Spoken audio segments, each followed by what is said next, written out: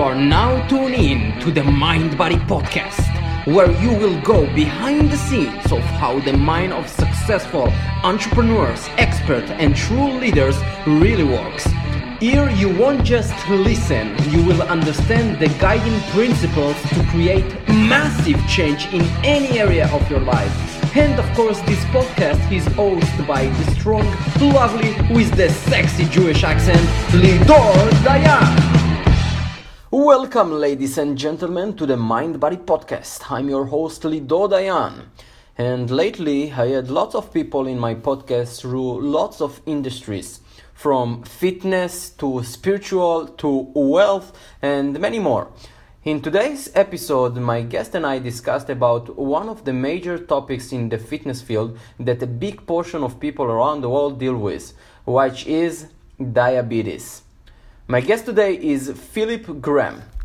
Phil suffers from type 1 diabetes and spends a considerable amount of time helping other people living with diabetes overcome obstacles and get the most out of life, especially when it comes to fitness, muscle building, and fat loss. Philip is one of UK's leading fitness educators and coaches. Phil educates thousands of personal trainers each year through his seminars, workshops, and attendance at some of the world's largest health and fitness exhibitions. He has recently published a muscle building and fat loss fitness book for people living with diabetes, which calls the Diabetes Muscle and Fitness Guide. So if you have a diabetes or you have someone close to you that has, this interview is a must for them. So without further ado, let's begin the interview. Hey Phil, how are you doing, man? I'm great, Lidor. Thank you very much for having me on. It's good to have you on my podcast. Thank you very much for your time being on my show. So I would like to start with a little bit about your own background, how you got into fitness, and if you could please share with us. Yeah, no problem at all. I got into fitness when I was around about 16 years of age. At 16, I was diagnosed with type 1 diabetes, and I automatically had to make a lifestyle choice to put fitness and nutrition and lifestyle management at the very forefront of my human values. So I set out to learn all I could about the human body, about nutrition, about physiology, about diabetes, and I literally became obsessed about learning all this information because I knew it was going to help me. And the more information I acquired, the more knowledge I picked up, the better my diabetes control was.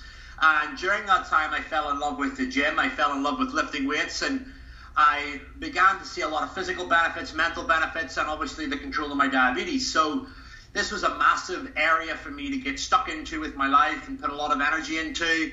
And fast forward now 10, 11, 12 years, I have competed all over the world as a junior bodybuilder. I was very successful in my junior years when I was first diagnosed. I made a career out of it. I went and studied nutrition at university, clinical nutrition, exercise physiology, and then went from that into working within the fitness industry, working within the health industry, and then actually leaving the health industry full-time to pursue a career in fitness, where I've coached the guts of thousands of people now in relation to healthy body composition, redesign, educated a lot of personal trainers, written for a lot of magazines, a lot of media and stuff like that. I've done a lot of different aspects around Northern Ireland and the UK, and now I've just recently published a book on diabetes about all the aspects of fitness, nutrition, health, mindset, and diabetes medication itself. So diabetes was a adversity in disguise for me, in the sense that it drove me towards something great. It drove me towards a career, and I now get to help a lot of people. I manage my diabetes perfectly well, and it's something that I learn about and I educate about every single day. So I enjoy that thoroughly, and that's what makes up most of my time now. I travel a lot, I speak a lot. I've got a lot going on with the whole diabetes aspect of things. The book is called The Diabetic Muscle and Fitness Guide. And like I said, I launched it in October last year, and that's gone to all different corners of the globe. So it's been absolutely amazing knowing that, you know, that disease at the start was the starting point for everything to come. And, you know, I'm actually very grateful for it. And I know that's quite a strange thing to say, but without diabetes, I wouldn't be talking to you today. I wouldn't be involved in anything to do with the fitness industry. So I'm very happy for that. And I mean, we can talk on all aspects of that, because each and every person listening is going to know someone living with diabetes. They have a friend, a family member, or they will actually have diabetes themselves. And the information on diabetes is incredibly limited. Not many people have access to it. All the information out there is generic. It's very bland. There's not much to it. So I set out to really distinguish between high quality, useful, practical information that people could use.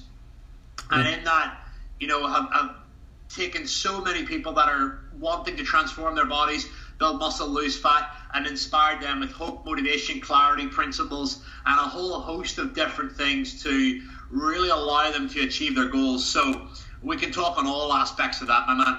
Okay, it's really amazing to hear what just one event made in your life. Like a lot of people that has diabetes take it like, oh my God, diabetes, and you actually shifted. You had a better meaning to it, and it really made you more hungry for answers, to know how to make sure that you use this diabetes and still have your dreams and do whatever it takes. So it's really amazing. Personally, I have a sister with diabetes that was diagnosed when she was about 9 years old. She was really, really skinny, and if they was not able to know it, then she won't be here today, because it was really like doctors didn't know it's diabetes. And now she have the thing you put on yourself instead of just CGM or pump, yeah. So now she has this, so she don't have to do it like 3 times in a day. So from your own experience, the big thing for me was I had a choice.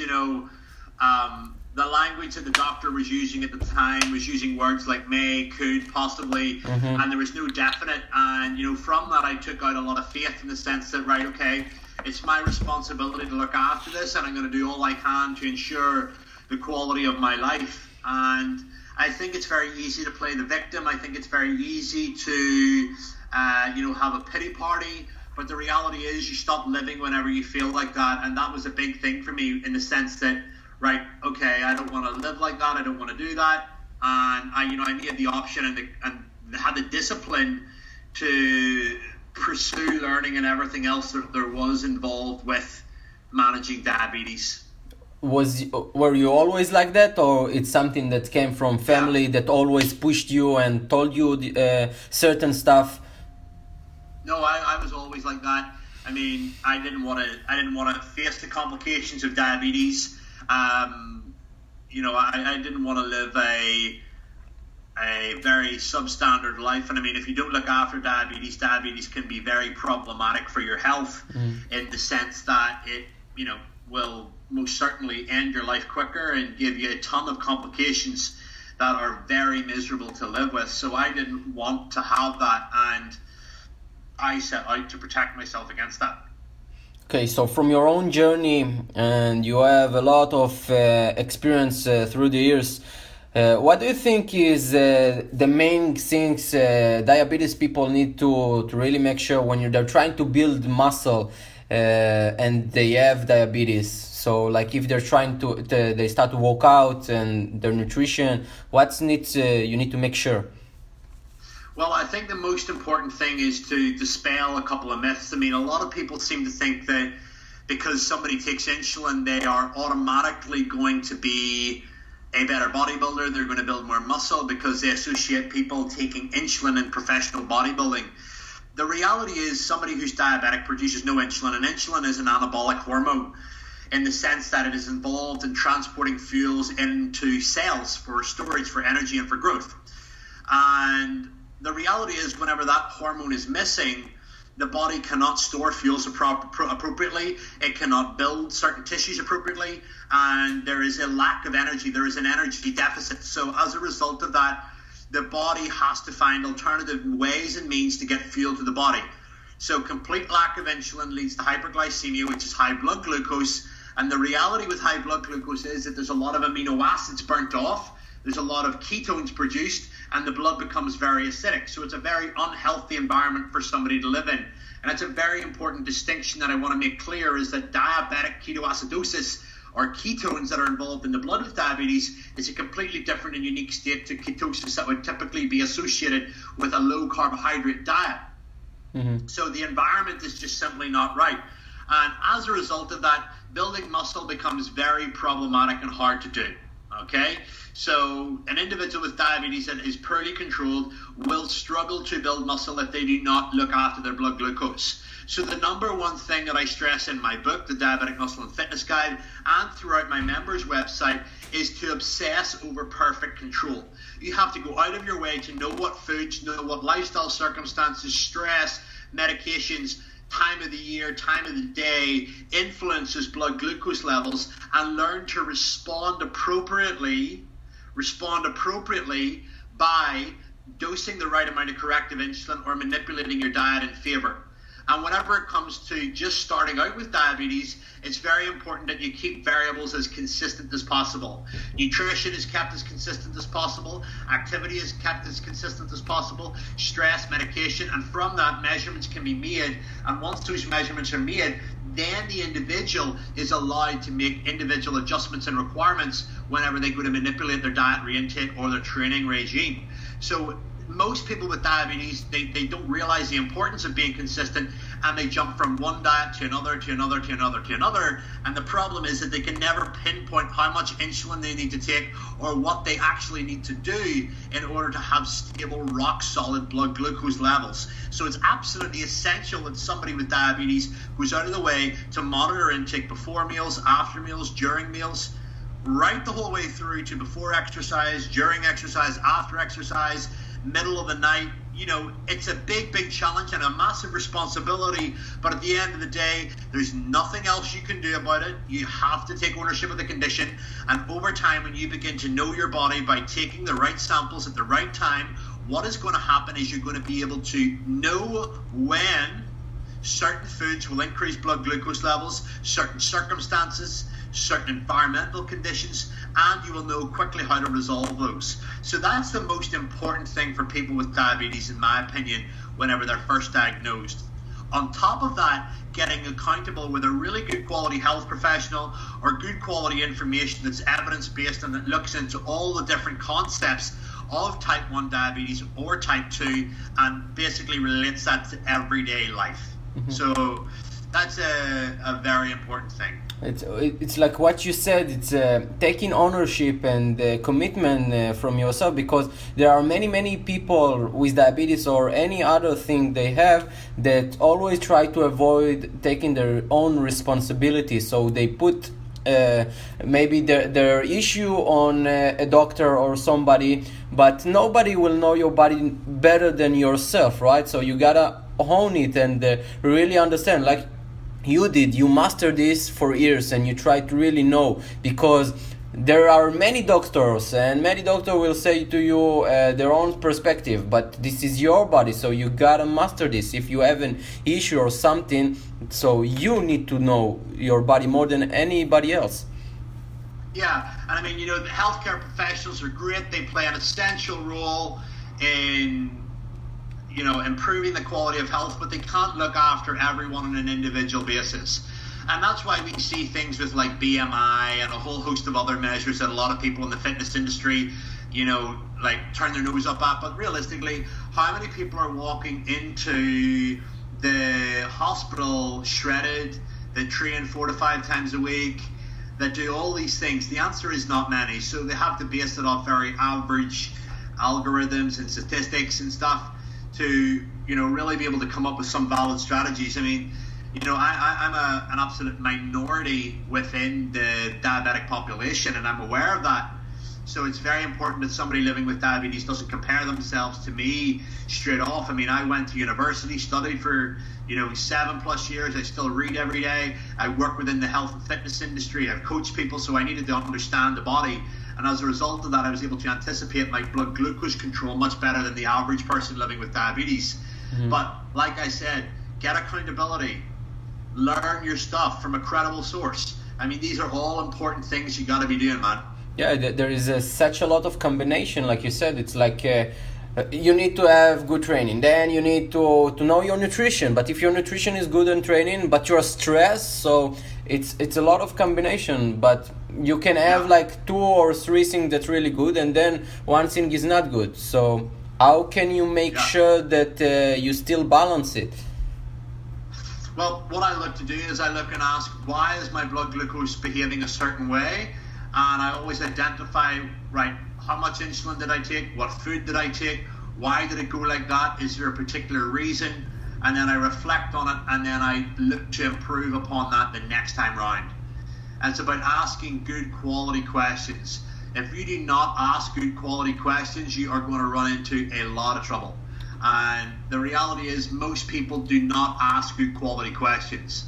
And that is a huge, huge problem. And how much do you think like stress is something that's really important in this?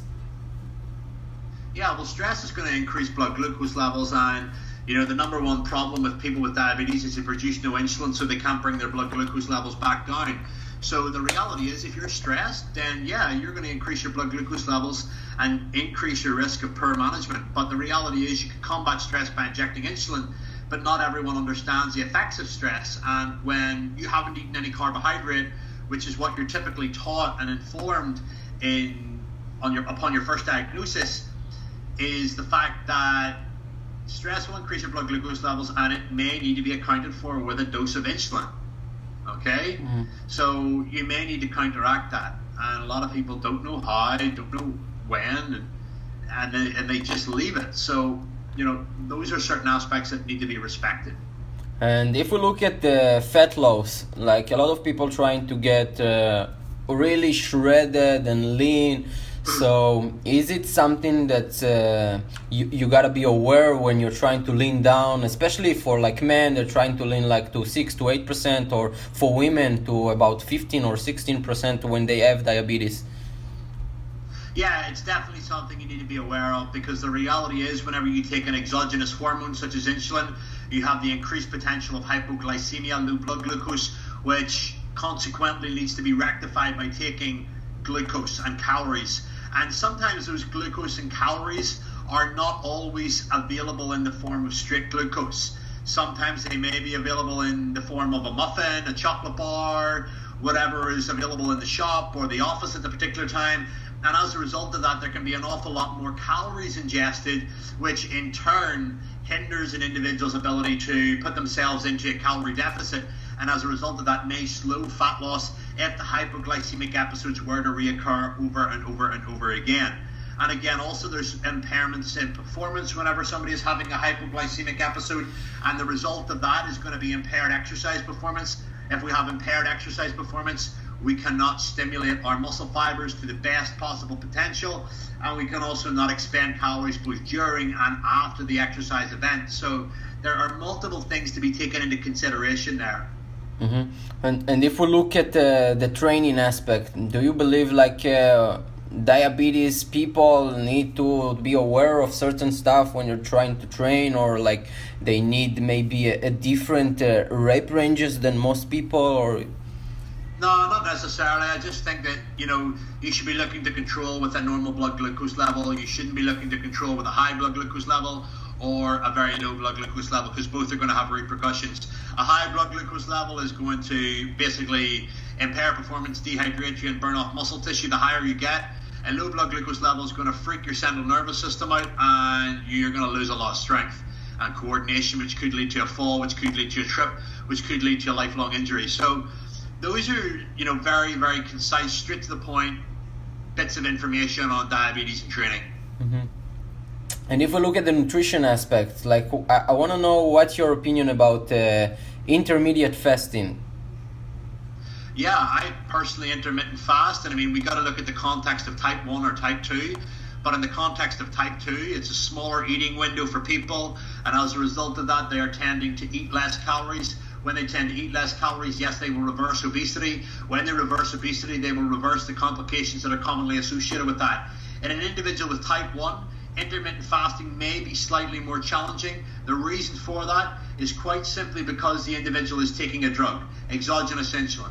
When they take exogenous insulin, then that has the potential to drive blood glucose down and impair the ability to intermittent fast, and as a result, render it ineffective. So that is, some pretty important stuff. But if we look at the ratio of the windows you can't eat, so for a guy with diabetes, the type 1 diabetes, how long should he wait until he start to eat again? Well, that depends on level of muscle mass, level of activity, how much circulating insulin they were taking. There's a range of factors there that need to be taken into consideration to give anyone a definite time, and that's going to be highly individual. Mm-hmm. And what's your take on supplements? Because a lot of in the fitness industry, there's a lot of you need these supplements, creatine, this, and this.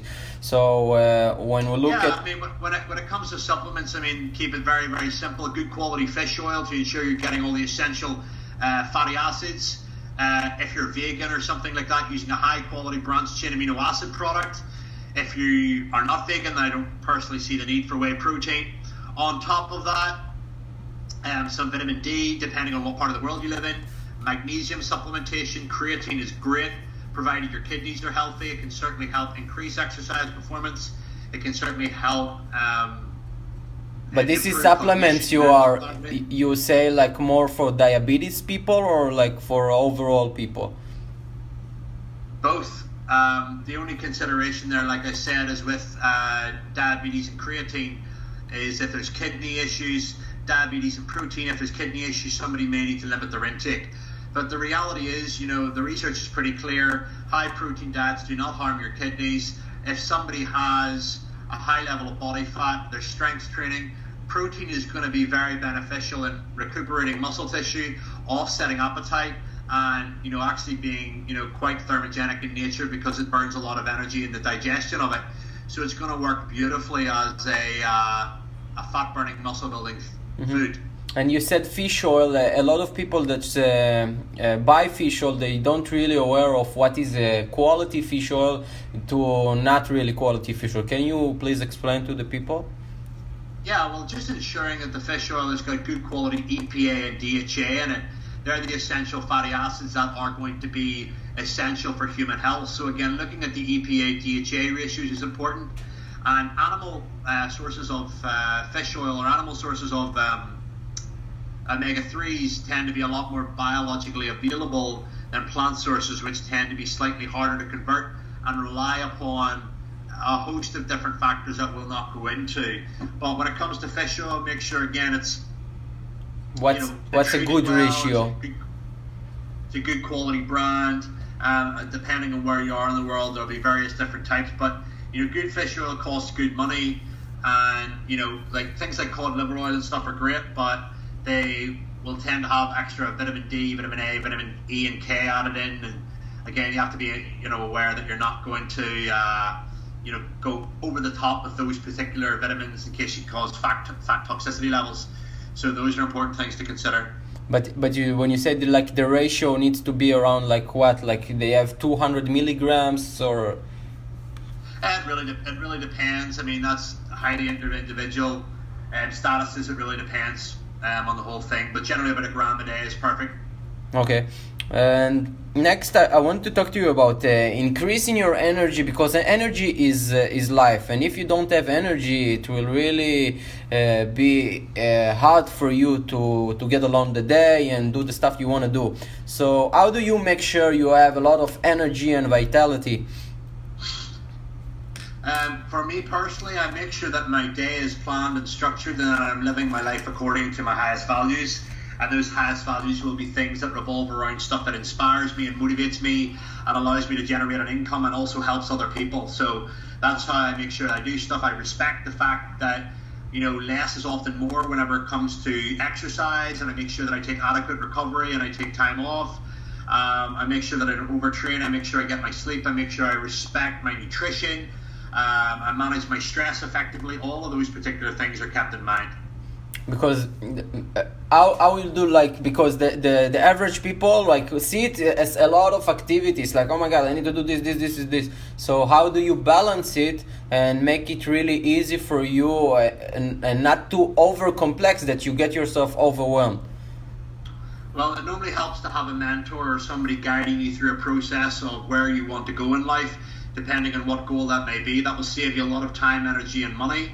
On top of that as well, making sure that you're planned and you're structured and you actually have plans. And there are so many people in the world that don't actually have structure or planning to their overall life or their day. Mm-hmm. And the reality is their day ends up getting fulfilled or filled up with low quality tasks that could be delegated to somebody else that waste a lot of time and energy and effort, and never really allow the individual to get enough work done, and in fact overwhelms them in the grand scheme of things, which can prove very, very stressful. So that's the main response to that. Mm-hmm. And like if we look at the day in your life, do you you schedule it by categories of improvement, like, okay, this area is for my relationship, family, my body, and each day you are thinking about what's my most important outcome for the day? Yeah, I mean, I have a set of goals in my life that relate to all the particular different areas of my life, and I make sure that I fulfill something in the day and time that I have to achieve that. So if I'm procrastinating or I'm doing something, I will always say to myself, right, what could I be doing at this moment in time to fulfill that goal? No, I can't do that now. Right, what else could I do? No, I can't do that now. Right, what else could I do? You could do that. Yes, I could do that. And it's a matter of going from decision to decision, because sometimes you may not be in the mood to do something. Mm-hmm. Sometimes you may not have enough energy or resources to do something, and you need to be able to manipulate. You need to be able to maneuver your strategy and your day-to-day tactics to be able to achieve stuff. Mm-hmm. Because not everything's always going to go your way. When you, let's say, when you start to write your book, did you have sometimes that you procrastinate, like writing the book? Okay, well, so how did you overcome it? I think in terms of overcoming it was self-belief, and again, listening to the people that I was writing the book for and looking for the demand for it. So I went to the market first and I looked and said, right, there's nothing that exists here. This is what I'm going to bring as my level of service, and I'm going to do it well. And that is the most important thing. Instead of just creating it and then deciding what to do with it later, I knew that there was a need for my book, and that need was going to be served by me because I had all the knowledge and experience required to write the book and in turn deliver it to people in a way and mean that was going to improve the quality of their life. So as a result of that, I produced it. Self-belief, disciplined thought, having a structured schedule, all of those things are absolutely essential. And where can people find your book if they want to have it? You can get my book on diabeticmuscleandfitness.com. You can also get it on Amazon. You can also get it on Barnes and Noble and all those other bookstores as well. So there's plenty of resources to get it. That's great. It's amazing. Another question I always love to ask the people I interview is, what is the legacy you would like to leave long after you won't be here? The legacy that I would love to leave is to make people realize that they have the potential to achieve anything that they want in life, that they attach too many labels to things, see too many things in a one-sided way, and realize that the universe operates in love, in the sense that everybody has a mission to serve, a purpose to give, and there's love in the chaos in everything that we do. I mean, like I said, the diabetes was a perfect example for me. I mean, I'm grateful for diabetes. I wouldn't be where I am today if it wasn't for diabetes. So looking at your situations, reflecting upon them, using them to your advantage, and letting them be your story, I mean, that's the most important thing. I think sometimes when things are not going the way you want it to go, and even worse, it makes you more of a person, makes you more of you have more sense of giving, and it drives you to do more than what you ever expected from yourself. So I really want to thank you for your time again, and for all the information that you share with us. And where can we find you? You can find me on diabeticmuscleandfitness.com. Search me up on Facebook. Search me up on my own podcast on iTunes. There's a host of ways to get in touch with me. phil-graham.com is another one of my websites, and yeah, there's so many ways to get in touch. Okay, so thanks again, Phil. And thank you, Lidor, for having me. I know how much time these podcasts take, so thank you for going to the effort of putting this together. If you enjoyed this interview or any other one from the Mind Body Podcast, feel free to subscribe to my podcast at iTunes, Spotify, SoundCloud, and at my YouTube channel. Also, feel free to share this podcast on Instagram by tagging the Mind Body Podcast.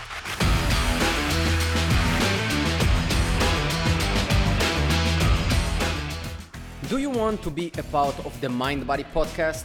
So remember the FAST factor. The FAST factor stands for 1. Facebook.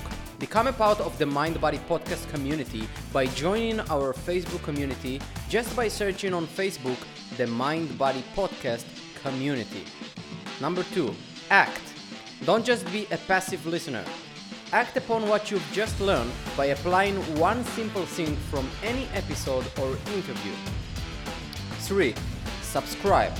Don't forget to subscribe to the podcast on iTunes, Spotify, SoundCloud, or if you're visual like me, then just search the Mind Body Podcast on YouTube.